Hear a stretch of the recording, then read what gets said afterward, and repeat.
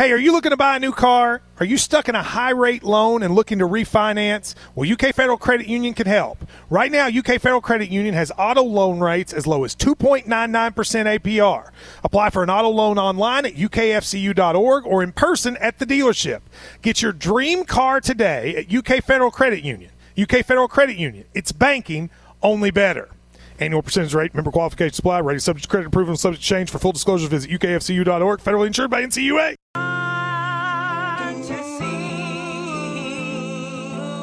The hang-ups we have today that we need to fight for liberty.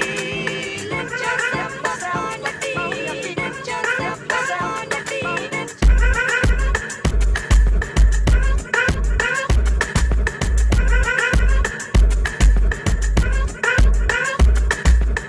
Welcome into episode 85 of the Sources Say podcast, your go-to Kentucky basketball and recruiting podcast on the growing KSR Podcast Network. I'm your host, Jack Pilgrim of Kentucky Sports Radio, and today I'm happy to be joined once again by Sean Smith of Go Big Blue Country. Sean, how the heck are you? Jack, I'm just sitting here going back to March 8th of last year, and for some reason, we just like to get together on March 8th, don't we? March 8th. This was the last time in our lives that we thought that everything was going to be normal. We were heading back from Gainesville after a last-second finish with the Wildcats beating the Gators. That was the Keon Brooks coming on there at the end, E.J. Montgomery with the game-winning tip-in. I mean, those were the good old times, the good memories.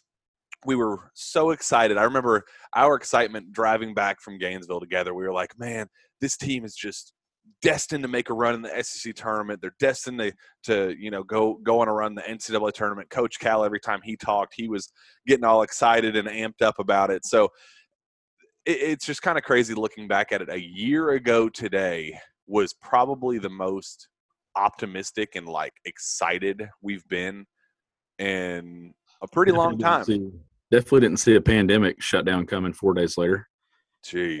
Although I will say Florida was the first place I had ever noticed someone wearing a mask. Remember me pointing that out in the hallway? Remember I think that's when it first became real to us. It was so bizarre. We were like, huh, what in the world is that? Okay.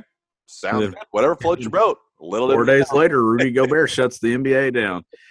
And then, just looking back on that trip, we thought the biggest thing we'd be talking about would be Ashton Hagans and the Snapchat video, but little did we know that would be so far gone that I almost forgot it even happened. You remember we were sitting there in the car going, all right, how are we going to address this? Because we said this on the podcast. We kind of hinted that there were some off-court things going on with Ashton Hagans and trying to, not explicitly say, hey, there's a video of him with a wad of cash up in his ear on a Snapchat video. How are we going to address this? So I just remember we were just so naive. It was just so cute back then. Just we were young. Little did we know we were young and naive. And now one whole year later, do we have false optimism, false hope again going into the SEC tournament one more time? Or are we just back to square one where we were last year? I think there's some optimism there. Obviously, it's March, and you never know what happens in March. And it kind of, if they don't go on a run here, Jack, this has kind of been an awful year, right? I mean, it's already been an awful year, but God, can you imagine 2 full years between NCAA tournament, getting to watch Kentucky basketball in the NCAA tournament? That's the thing. The last time Kentucky fans got to watch their team play in the NCAA tournament, they lost a game to Auburn to go to the Final Four. I mean, that feels like it was 10 years ago. I mean, it really does feel like that. That's a distant memory. I mean, it's just wow. It's just crazy to think of how far we've come and so much has changed in my life since that, and that's what's nuts. In everybody's lives, it's crazy to think how long it's been. So yeah, let's hope Kentucky goes on a run this week. I'm sure we're going to get into it and talk about it, but who the hell knows at this point? So the reasoning for our at least short-lived optimism, hopefully long-term optimism, because we need it right now. Kentucky takes on the South Carolina Gamecocks on Saturday and absolutely destroys them to close out the regular season. Kentucky wins 92-64. Standout efforts from B.J. Boston, who had 21 points, 7 of 13 shooting, 6 of 10 from 3, 4 rebounds, 3 assists, 1 steal. And then Davion Mintz went just absolutely nuclear in the second half, finished with 20 points, 7 of 13 from 3 from the field, 6 of 11 from 3, including 5 3-pointers within like the first 5 minutes of the second half. I mean, he just went bonkers. It was absurd. He also added 7 assists, 5 rebounds. I mean, just those two were the stories of the game. Olivier Sarr also added 15 points. Isaiah Jackson had 13 and 10. I mean, just really as solid of an all-around performance as you could possibly ask for Kentucky. And it was when they desperately needed it. I mean, it was one of those situations where B.J. Boston was finally knocking down the shots that we all kind of thought he would make going into the year at the rate that we expected him to. I mean, 21 points on 13 shots is incredible, especially when 10 of those were 3-point attempts. I mean, that's really just about as good of a performance as you could ask for with B.J. Davion Mintz. Just Cal kept saying over the last couple of weeks, we need that dagger thrower. We need that dagger thrower. I mean, how else could you describe a dude that goes out there and just completely throws the door open to an absolute just murder of a game with Davion Mintz going 5 for 5 early in the second half. I mean, Kentucky needed a game where they felt all warm and fuzzy on the inside, a game where Riley Welch and Brennan Canada and Kareem Watkins and Zan Payne, who scored a basket, and Cameron Fletcher finally got in the game. It was just Kentucky needed that warm and fuzzy butterfly in their chest feeling, and they finally got it. I'd argue in the one game that they needed to the most as they close out the regular season, this god-awful regular season, and head into postseason play. They needed that win. It was a feel-good day, definitely. One that they needed. I mean, how wild, right? Like if you take out the middle and you just look at the beginning and the end of the Kentucky basketball season, you probably think it was another banner year, right? Mm-hmm. Because they blow out Morehead State, who ends up being an NCAA tournament team, and then they blow out South Carolina. Like the only 2 games that they won easily all season. Like the other games they kind of struggled their way through the wins. But it was a good day. It was a good day that they needed. I think a big deal that the game was rescheduled because you wanted to have some type of momentum. Even if they don't win this tournament, you at least want to go in on a positive note. And you look, and there are some teams in the SEC that are able to go in on a positive note, not just Kentucky. Tennessee getting a win versus Florida yesterday and getting that 4 seed. What does that change? Like, I'm all the time talking about changing your mindset. Does Tennessee get to Nashville this week and show the team that everybody thought they would be? Does Kentucky get to Nashville this week and show the team that everybody thought they'd be? It's a new season. You're 0-0. Everybody is. What Alabama did in the regular season does not matter this week. Absolutely. All that matters is what happens the next 5 days from Wednesday through Sunday. Now, teams are going to lose and still make the NCAA tournament. Not everybody's in Kentucky's spot, but should say this is Kentucky's conference until somebody decides to change it. And that's the thing. Like, everyone who matches up with Kentucky this week, it's still Kentucky. Mm-hmm. Even though it's not one of the best Kentucky teams, you still have to beat Kentucky at what they do best. Yeah, I think Cal said it best after the game. They were asking him that, those same questions. How do you go into this with the mindset of one game at a time, take it one step at a time, don't think ahead, we got to win 4, we got to win one game 4 times. And the one thing he kept saying over and over again is, don't look at the Mississippi, the Ole Miss and Florida games as, go forward with the mindset of you won those games. You didn't crumble down the stretch against both of those teams, and you're going into this with a 6-game winning streak. Go into that with that mindset of you guys are making slow, positive steps forward, because they have been, even with those 2 losses against Florida and Ole Miss. Ole Miss was a little bit different because they really did just crumble, and I mean that was just a really, really exhausting, frustrating loss. One of the Might ugly. have been their worst performance of the year, honestly. I mean, in it my was opinion. yeah, that one was really rough, but it's all about the slow. Okay, yeah, it was one step back, but it wasn't 3 steps back. It wasn't a complete utter failure across the board where you go, well, this season's toast. This team's toast. There's nothing left they can. There's nothing else they can do on the table. There were at least some small things that Cal could look at and go, all right, well, this is what we can do. That was when we kind of got our first hint at Davion Mintz running point guard, and I was like, okay, maybe we should give that a shot against South Carolina, and we'll get into that because that was obviously a very important piece to that, and probably the biggest piece going into the SEC tournament as well. I mean, I think this team's mindset, and you talk to the players after the game, Coach Cal, and we're going to talk to, I believe, Coach Cal tonight during his call-in show, and then 2 players tomorrow, Olivier Sarr and I can't even remember who the other one, Keon Brooks maybe. I believe it is Keon. And then again, John Calipari on Wednesday to kind of slowly ease into this trip to Nashville. But I think the mindset has changed. I think they are going into this SEC tournament thinking that they can win it. And that's half the battle. I mean, with this team, it's all been mental. The whole stretch, the physical tools have always been there. But I just genuinely don't think that that they thought they could win a lot of these games, and they never did. And I think now going down the stretch, they saw that 3-game winning streak against Auburn, Vandy, and at Tennessee.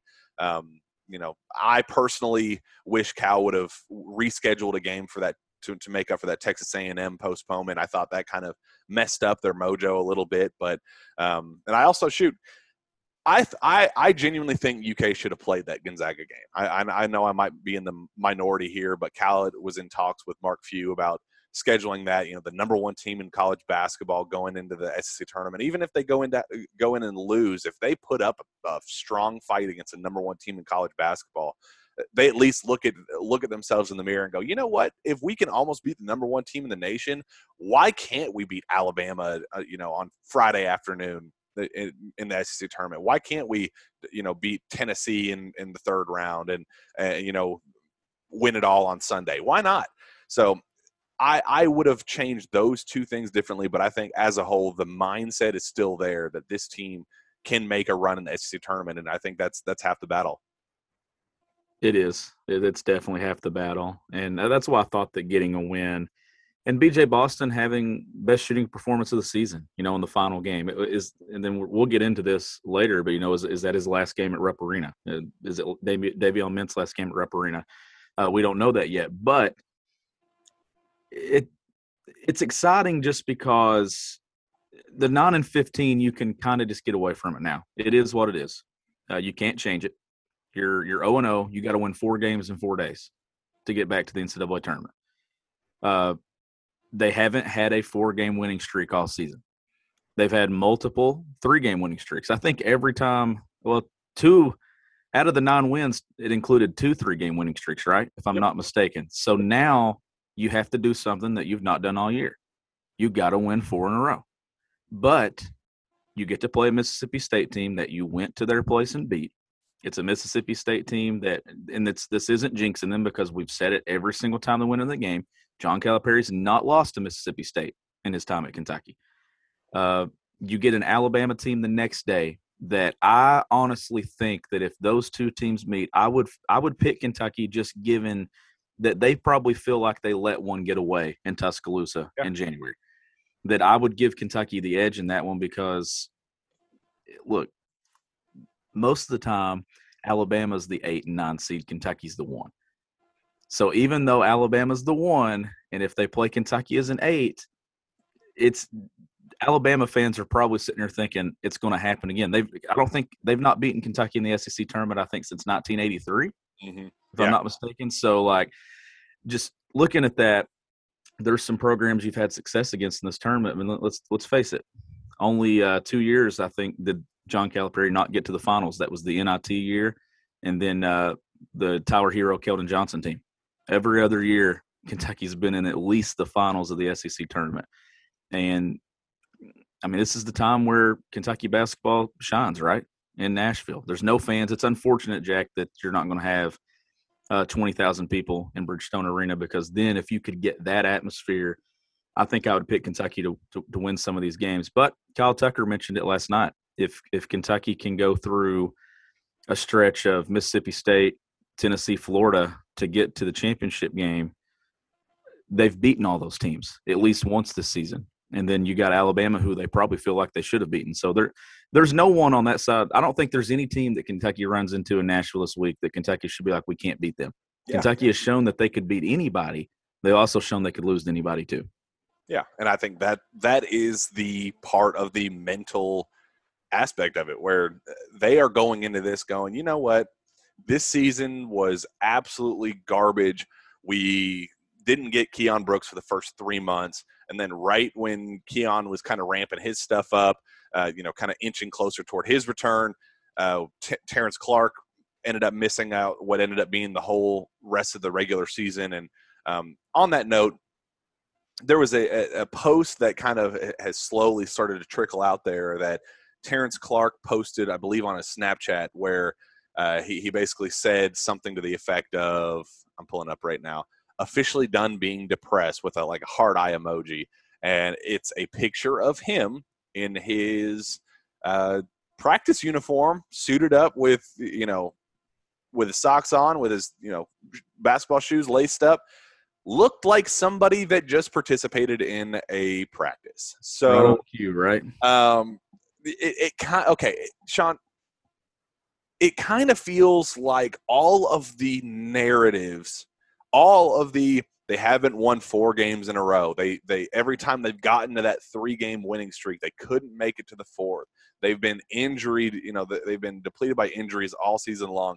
Terrence Clark quits on the team. He's opting out. He's this.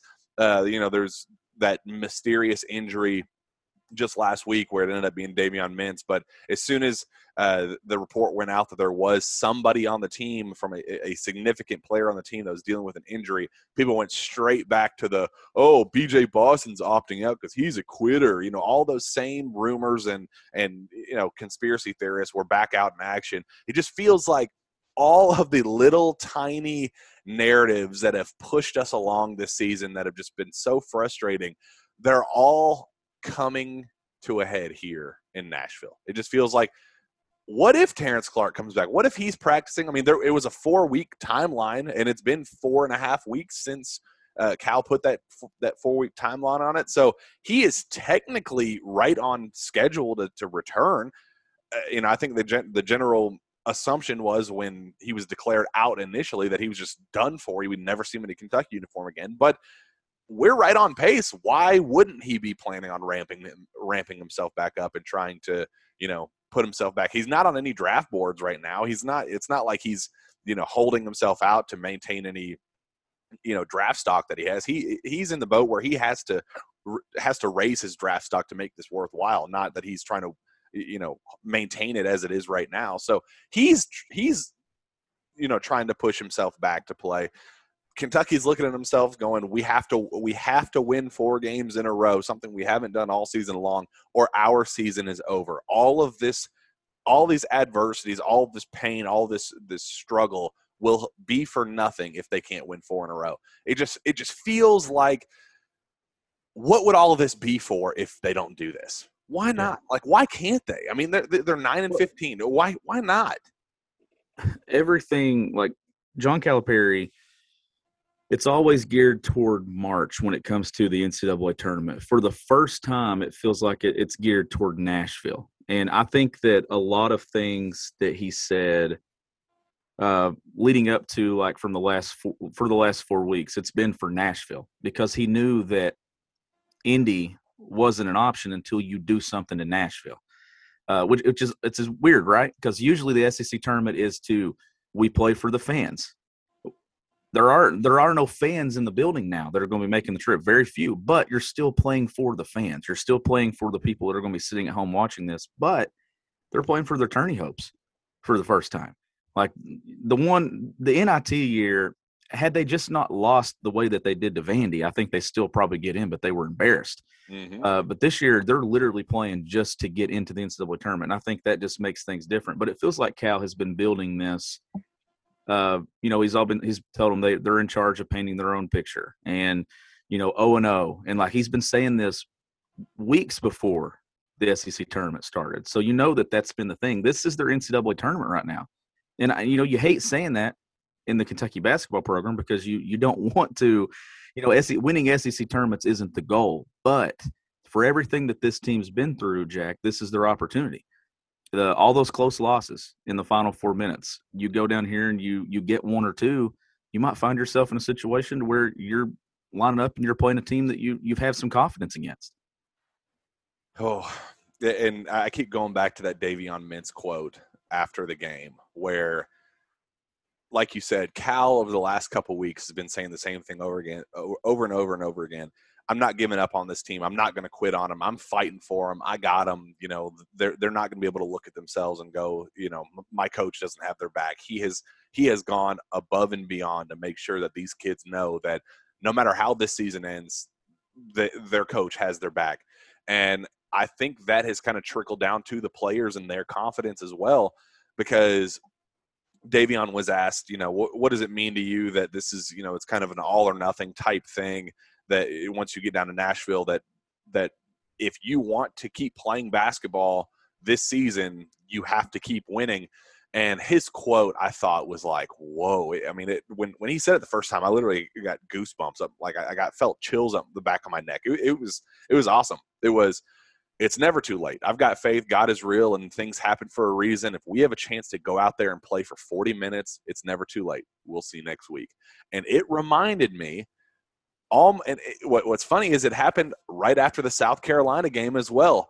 2014, March 2014, Aaron Harrison, is March 1st to be exact. So to the week, 7 years ago. We know what we can do. We talk about it. Even after the game, we know what we can do, and we know we're going to make a run and have a big, great story for everybody to talk about.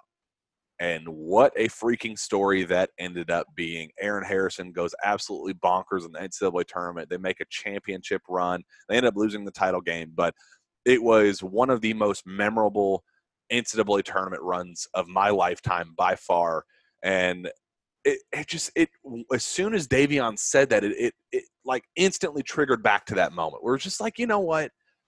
This team has gone through absolute hell. They have been just, fans have turned on them with with numerous occasions. Media members have just trashed them. And it's just, Coach Cal calling out Terrence Clark after that Tennessee game saying, I don't even know if the doctors keep showing that the tests keep coming back on his ankle and there's nothing there at this point. It just feels like everybody has been so filled with anger and just it's just been a bitter year from start to finish where it'd be like, how else would we end this crazy year and this 2020 and just how else would it end than a ridiculous SEC tournament run and then just giving them another chance? I mean, we're 0-0 going into the SEC tournament, and then if should they make a run and punch that ticket to the NCAA tournament, then it's officially all bets are off. We're back at square one, 0-0 on the year. Write your own destiny from here. Kentucky can write its own destiny from this point forward, and I think that's what this team needed. They just needed that clean slate, that fresh. All right. Yeah, we understand that we didn't live up to our expectations. We didn't live up to the hype, but if there was ever any time for us to prove that we belong and that we were deserving of the hype that you guys gave us going into the year, it's right now. And why not? Why can't they do what we're all dreaming up in our heads and would make this roller coaster ride of a season worthwhile at the finish line?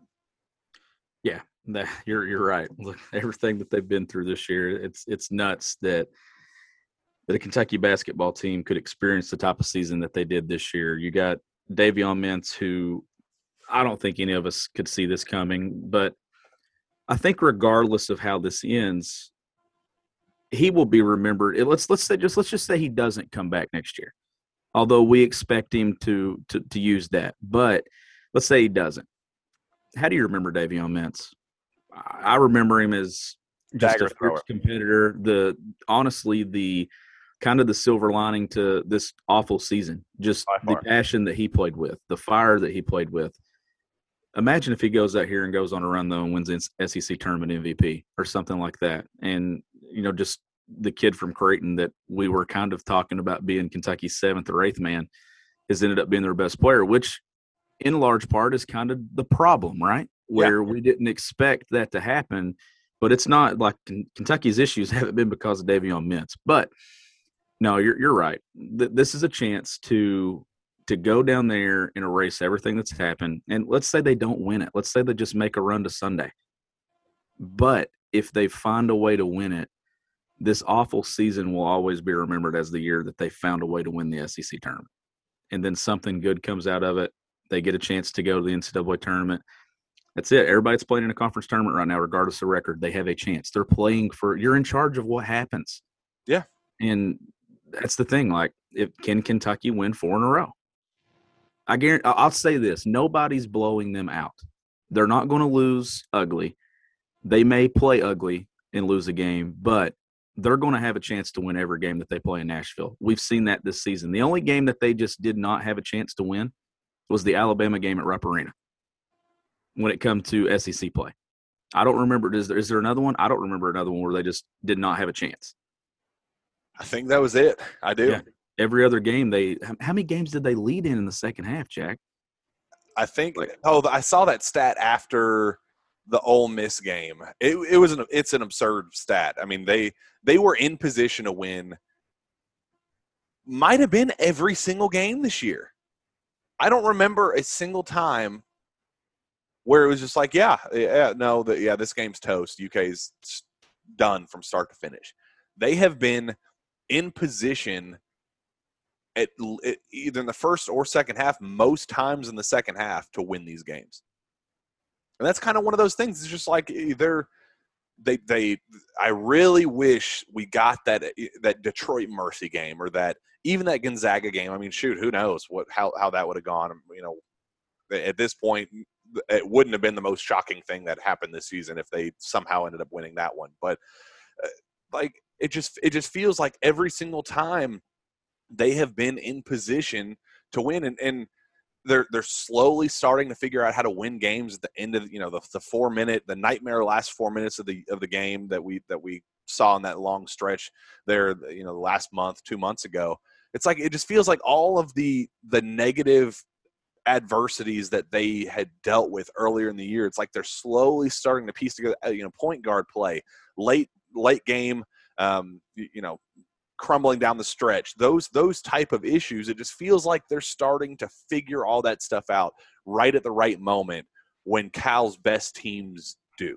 And this is obviously not one of Cal's best teams, but this is such a Cal thing. It would be such a Calipari season to have the worst season in Kentucky basketball history and then make a freaking run. Like, it just feels like this is building up for something.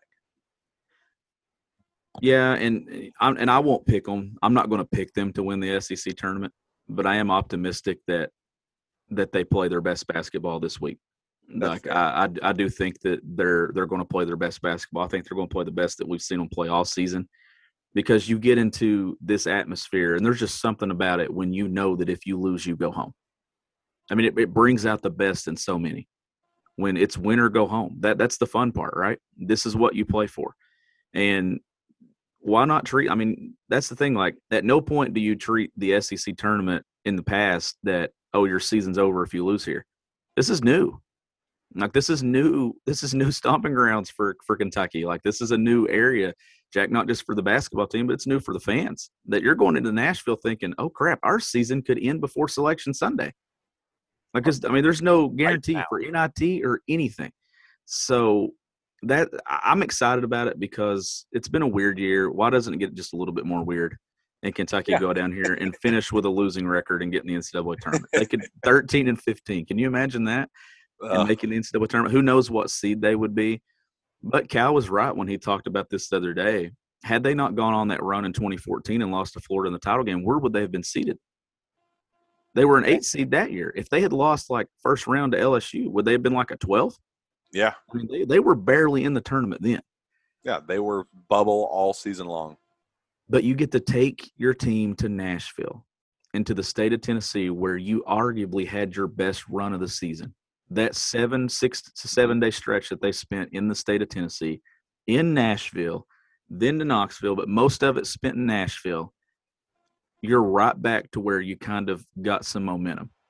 And that's changing the mindset. You take those kids right back to a place, a familiar place, maybe stay in the same hotel. I don't know. You get to go back and you get to do all that again. These guys are excited to play. I really do. I think Isaiah Jackson, Davion Mintz, I think you're going to see the best of them. BJ Boston's another topic. If you see the best of BJ Boston this week, and then you could probably throw out exactly what John Calipari's pitch was the other day. But Kentucky maybe gets to the NCAA tournament. But I do think you're going to see a lot of guys play their best basketball this week. I think you're going to see them play inspired. And honestly, I mean, you could argue they have everything to lose, but honestly, what do they have to lose, Jack? There's no expectations this week from outside. Kentucky fans, there's probably a large portion of Kentucky fans that believe, yeah, we're winning the SEC tournament because that's just what Kentucky does. And if Kentucky were 0-24, they'd probably still think that. But John Calipari needs to be telling his guys this week, look, you have a chance. You have a chance until the final horn sounds. You have a chance. Your season is in your hands. It's up to you what you do with it. All that other stuff didn't matter. It's how do you play this week in Nashville in Bridgestone Arena. That's all that matters. And I hope our fans use this as an opportunity because they didn't get the warm welcome that they were kind of anticipating when they signed to Kentucky. They didn't get the 24,000, deep arena where they're screaming their names and, getting the warm welcome at Big Blue Madness and at the Blue White game and all. They didn't get that fanfare that they were expecting. If there's one time this season to rally around this team and be behind them and make them feel that energy and that positive, that just that overwhelming positivity that they did not get throughout the year, make sure it's this season. Make sure they feel that mindset of that we can do this. Make them feel like they can go down there and make a run. Because if we get the fans that are like, well, they're going to go down there and the season's over and, let's start just playing ahead to next year. There's nothing left to look forward to. Then they're not going to believe in themselves either. They're going to be like, all right, well, then we'll look ahead to next season too. If they go down there with a mindset that we can win this thing and that the fans make them believe that they can do it. I mean, this has been a bizarre year. This has been a crazy year. Why can't they? Let's just have this be the 1 week that they feel your presence, that why Kentucky fans are the best in college basketball. They want to feel that energy. That's why they came here. That's why they signed up to play at Kentucky for this week. They showed up here. They arrived on campus. They dealt with all of this adversity all season long for this exact moment. Let them feel that. Let them know that you have their back and that this is a group effort going into this, that they know that, backs against the wall, we have to win these games. Let them feel that they can win these games. I think this could be such an empowering week for this team to, kind of know that the fans are back in that same mindset of where they were going into the season. I think this is a big week for the program just to kind of get things back to where they should be. And I mean, it's up to Cal to rally around them and make them feel that as well. It's up to the players to believe in themselves. But I mean, this could be such a cool group effort across the board, I think. Yeah, and how did the SEC do ticket allotment? Did they send so much to every school, or how'd that work? They sent individual allotments to each school, yes. Okay. Well, let's just put it this way. If Kentucky advances and some of these other teams go home, however many percent is in Bridgestone Arena, what are the chances it's all Kentucky fans at some point? Yeah. Which, could make a difference. It's not the 19 to 20,000, but it can make a big difference. And that's what Cal said. He said, look, I don't care how you guys get in there, sneak in there, wear your mask so nobody can see who who you are. I mean, he was joking, obviously, but he wants fans to be as crazy and obnoxious and supportive as they have ever been this week. If there's ever if you can't get into the game,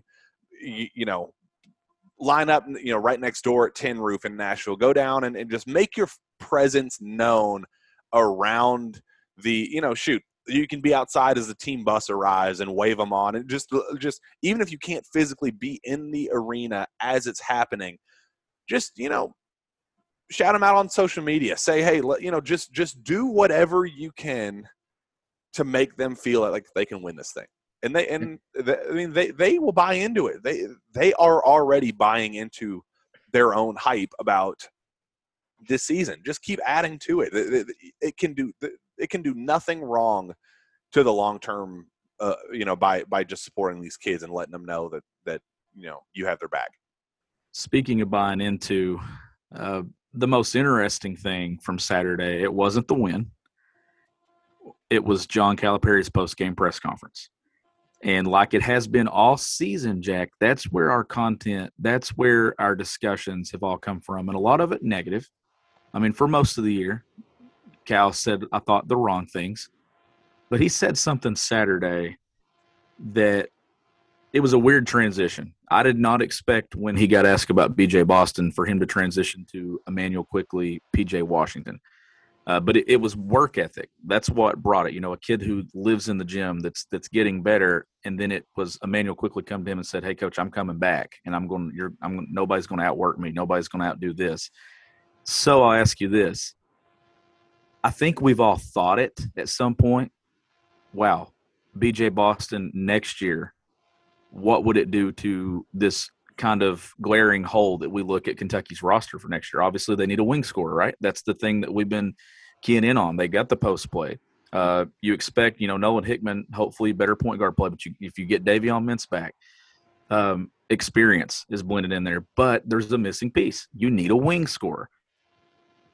B.J. Boston, are you starting to buy into a possible sophomore year, given what John Calipari said? Because I'll tell you this, Jack, he was speaking to someone, and if it wasn't directly to BJ, was it to the NBA when he was talking about scouts being honest with these guys? Is he saying that he hopes that those scouts are honest with BJ and those guys that evaluate, or was this a thing that maybe it gets in BJ's ear too, that, hey, you can come back and you can have the exact same success that P.J. Washington and Emmanuel Quickley did? Are you starting to buy into a possible sophomore season?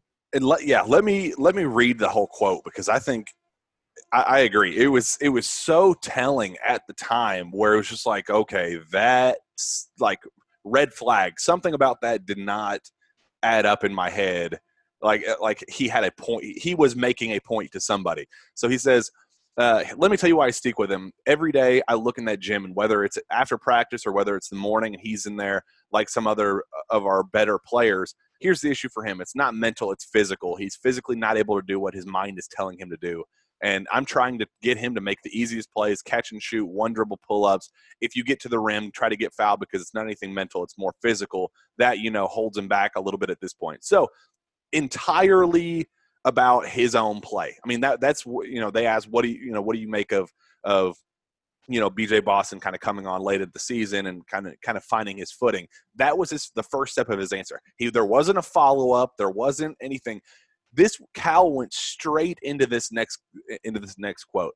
He's never lost the fight. The stuff has been hard for him. It's eye-opening to know as an individual player, man, physically, I'm not where I need to be physically. And so we've had other guys. It's like Emmanuel Quickley. Emmanuel Quickley walked into my office and said, "Coach, I know you said this would be hard. This is after his freshman year. This is way harder than I thought it, and I didn't have a good year. But I'm coming back, and you watch. No one will outwork me." Those are the guys that should come back. That mentality. P.J. Washington, that mentality. I'm not coming back to do Showtime. I'm coming back to say, hey, this is my team. I'm coming back because I'm going to get better, and I can accept that I didn't play the way I need to play, and this is harder than I thought. And then he continued, talking directly about the draft process itself. Said, every kid, I'll spend 3 minutes with each of these kids. I don't spend much time on this. I'm not trying to I like when kids go through the process, because the teams aren't going to lie to them. They're going to tell them the truth. Going through the process is good. Whether it's any of these guys, you can't be delusional, because if you are, it'll catch you. You have to be real, and you can't blame anybody for your performance. You own it, and then you say, here's what I can do and how I can get better. Sean, he goes from talking entirely about BJ Boston as a physical player and how, he could have used that opportunity and said, yeah, this is kind of who we thought he was going to be going into the season. He's finally making the shots that we knew he could make when we recruited him. It's going to be a fun postseason. He could have easily turned that into a "we'll see what happens" type quote, but he goes out of his way to mention specifically Immanuel Quickley and PJ Washington with the those are the guys that should come back. Where do we get to that point? And that's where, everybody that I had talked to going into this season said his bags are packed. He's not even going to unpack them. This is a 1 year. Doesn't matter how this season goes. He's going to the NBA. Same was said about Terrence Clark. Those were the two absolute guarantees to leave this season. And even at his worst struggles, to begin SEC play and the first couple weeks of that, I was absolutely 1,000% set on him going to the NBA, and zero doubt in my mind that there could change his mind or whatever. But I kind of did a little bit of more research, and I went down and kind of looked at all the mock drafts and saw where he was kind of that range. Hoops Hype has him now. That was the most recent one that just came out. Number 21 overall. NBA Draft Net 21. Tankathon number 36 overall, second round. CBS Sports number 27. NBC Sports, this is the highest he is anywhere on the internet, number 16. ESPN number 26. So usually he's somewhere in that 21 to 26 range, depending on where that's about his average. He went into this year as a surefire top 5, at minimum top 10 draft pick. So for this argument's sake, let's say the number 4 draft pick this season. I looked up at the rookie draft scales this offseason, or this past year. Patrick Williams was drafted number 4 overall. His total 4-year salary in the NBA is $32.1 million. I went down to number 26, just kind of – well, let's just say Immanuel Quickley, number 25, a nice round number. His 4-year salary is $10.8 million. So we're talking a $30 million difference between the number 4 draft pick and $32 million to 10.8. So yeah, $21 million difference between those two things. So this is not a cut and dry, oh well, he can bet on himself by going pro. This is a very expensive season for him. And Sean, BJ has always struck me as a guy that is willing to bet on himself in most people could look at that and go, okay, well, what if he goes back and he has an E.J. Montgomery year where he doesn't raise his draft stock at all? What if he comes back and he has an Ashton Hagans year? Those second year, everybody talks about Immanuel Quickley and P.J. Washington, but what about the flip side of it? B.J. Boston, to be totally fair, does not have the mindset of E.J. Montgomery. E.J. Montgomery wasn't willing to put in that same work that B.J. Boston is in the gym all day, every day. And there's a reason that Coach Cal was willing to already put him in that same grouping as P.J. Washington and Immanuel Quickley. It's because he knows. He looks out that window every single day in his office and sees that he is the hardest working player in the gym. His shots just aren't falling. And that's like the one thing that we saw just this last game. He can make shots. He has done this. He is an elite 3-level scorer that just hasn't adjusted well to the college game. And as Coach Cal said, it's physical. He's not being able to, he needs to hit the weight room, be able to power through on some of these layup attempts so he doesn't do the flips you do that Cal says, and just, keep working and tweaking his shot to make sure that he can be the high level scoring guard that we all anticipated him to become. I truly think BJ Boston is the type of player that could right now is a late first round pick, could be anywhere from number 20 to number 30, the last pick in the first round. And if he came back and played the way we all anticipate, he is the type of guy that could go right back to that top 5 draft pick and be a $40 million player, $30 million player, have a truly life-changing, I mean, any first-round pick is life-changing money, but a truly generational salary by postponing his NBA draft decision one season. I still don't think I'm willing to buy into it that it's happening. I don't want to get people's hopes up on that front, but it wouldn't be a bad decision. It would be a great decision on his part to do that. And we said on the show several times that this might be the offseason that Coach Cal gets a little selfish, and that in a good way, where he's like, look, usually I'm all for just pushing you out and saying, go reach your dreams, but you can reach your dreams even better by coming back and kind of hitting restart and doing what you're capable of doing at this level for one more season before being a top 5 draft pick next season. I think he's absolutely capable of doing that. I agree. And like I said, there's a need for BJ Boston, who, you know what I mean? Like when you look at it, does BJ Boston need Kentucky more? Does Kentucky need BJ Boston more next year? I think it's one of those things where you scratch my back, I'll scratch yours. And I'm not ready to jump on board saying it's a done deal that it's happening, but it's something I'm going to pay close attention to. And I could see it being one of those decisions that goes all the way down to the final hour. Like I think that there's going to be, you're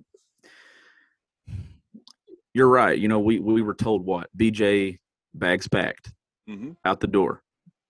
This hasn't been the season that we thought it was going to be for him, obviously. But you could easily see him turning into an all-SEC, all-American top player next year. Right now his game is jump shots. If he's not hitting jump shots, he's not giving you anything on the offensive end. He's not strong enough to finish in traffic. But another year, a normal offseason, a full offseason in Lexington in the weight room with Rob and those guys, it would take his game to another level. I mean, you look at his numbers this season, and what was it at one point? He was down to like 17%, 16% from three.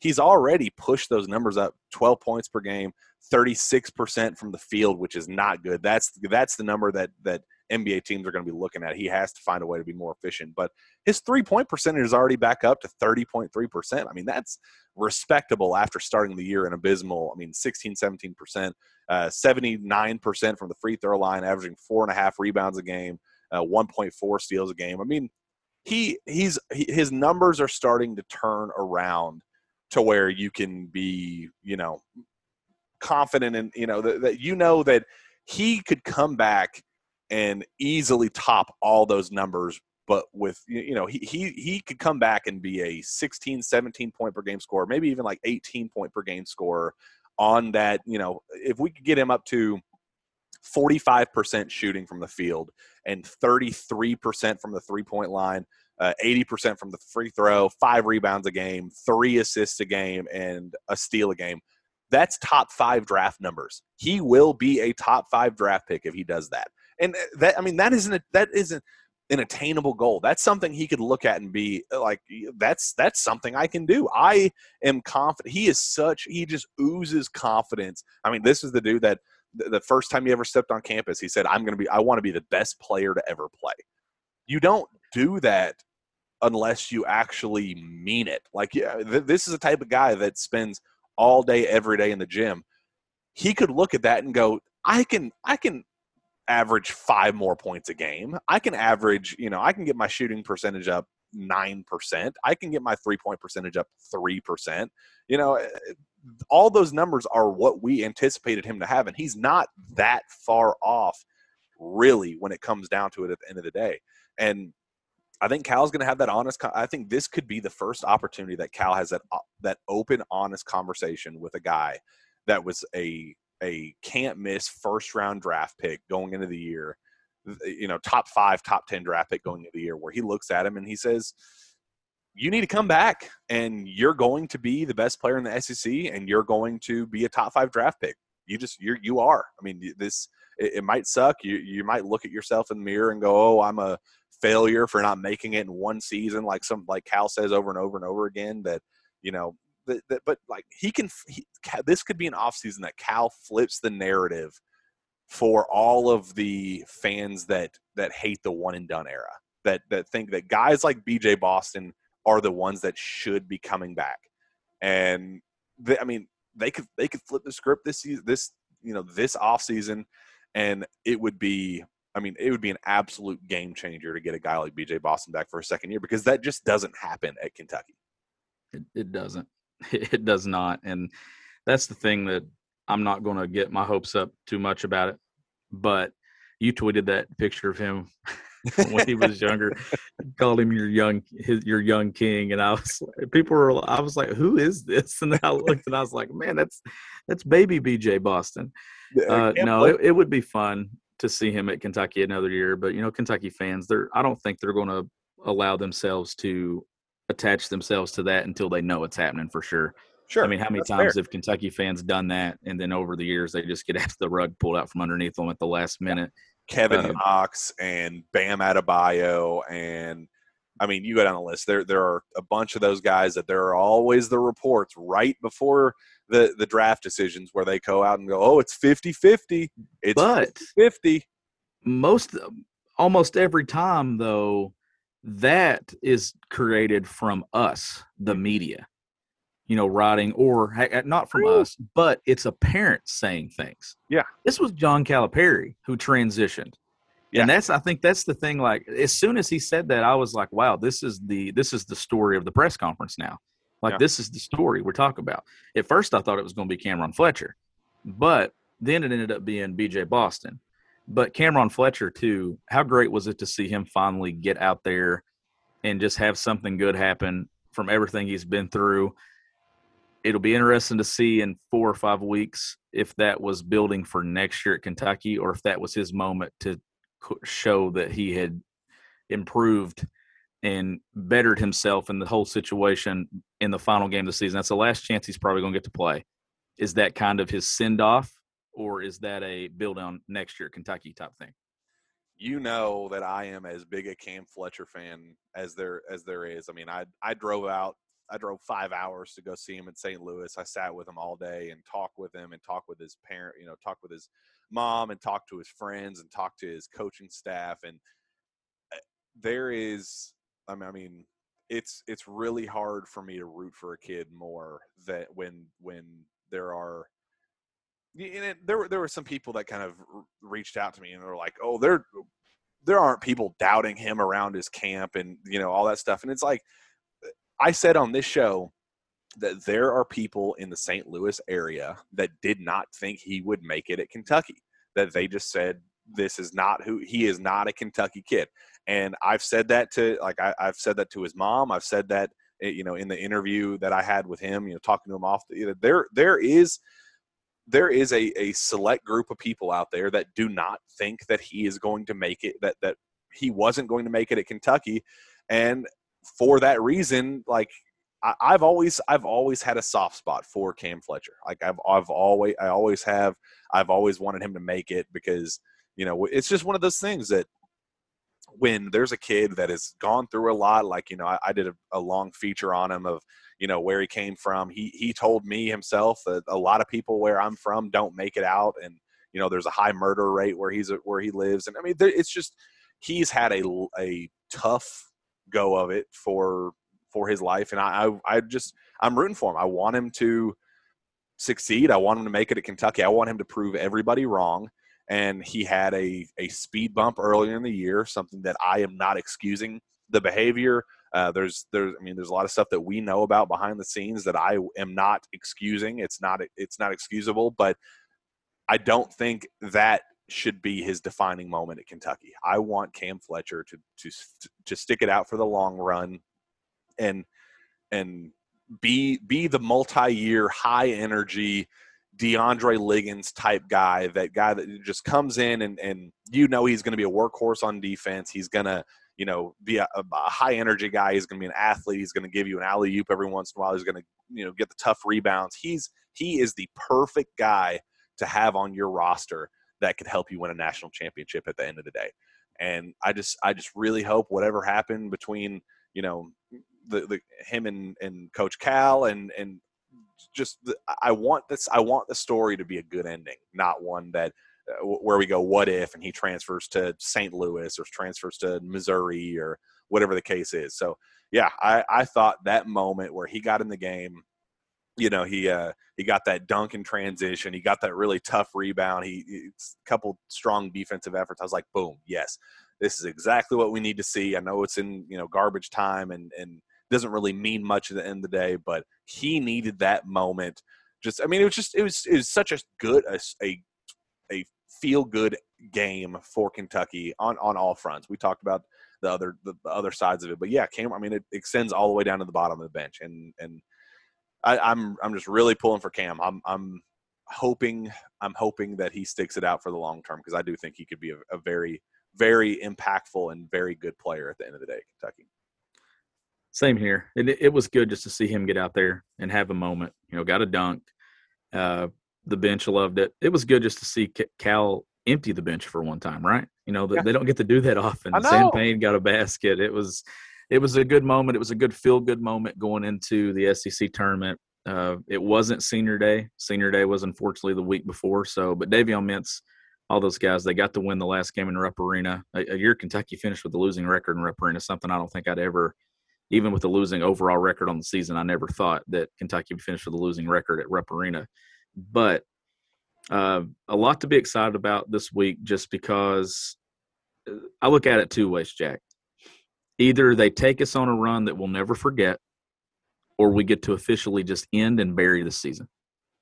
Nothing bad can happen in Nashville this week. Yeah.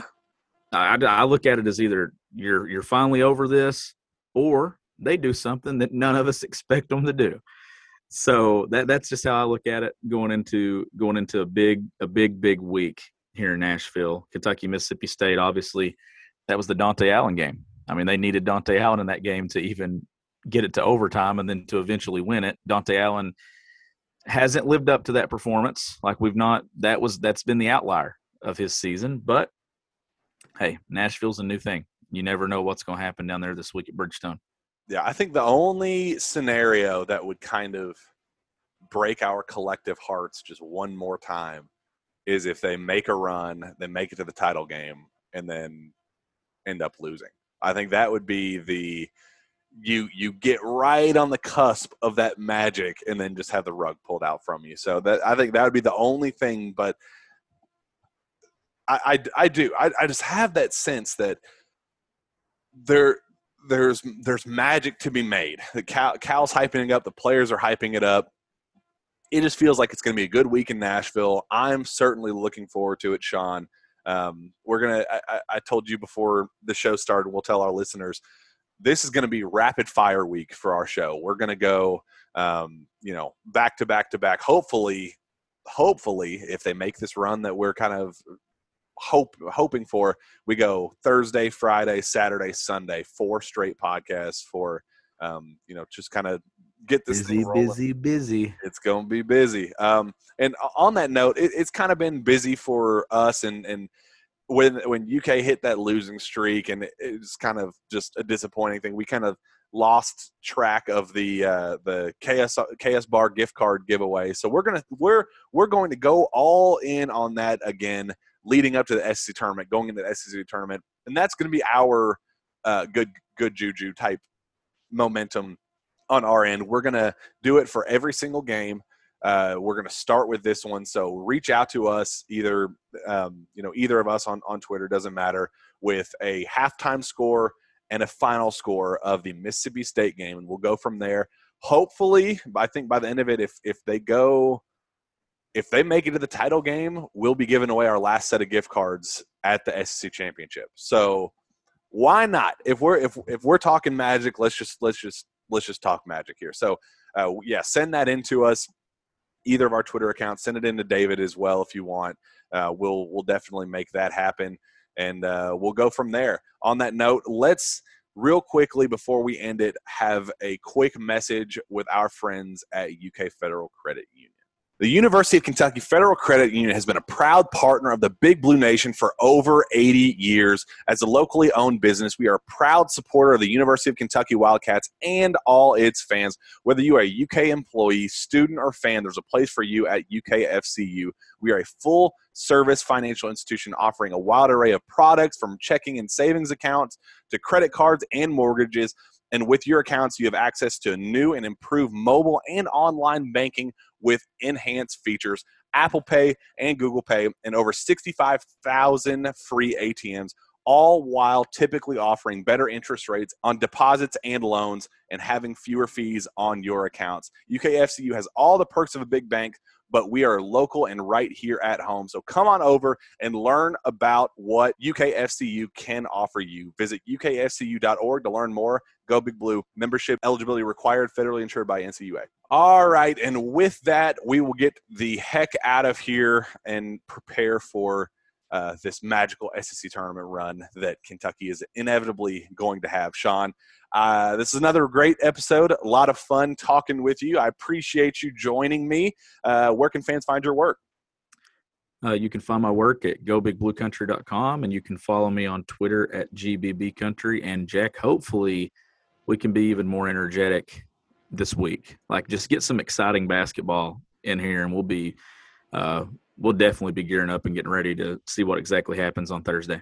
I'm right there with you. It's going to be a great time. Find me on Twitter at Jack Pilgrim KSR. Reach out to me via email at jpilgrim@KentuckySportsRadio.com. With that, we will be back later this week with another jam-packed Sports Today podcast. We will see you.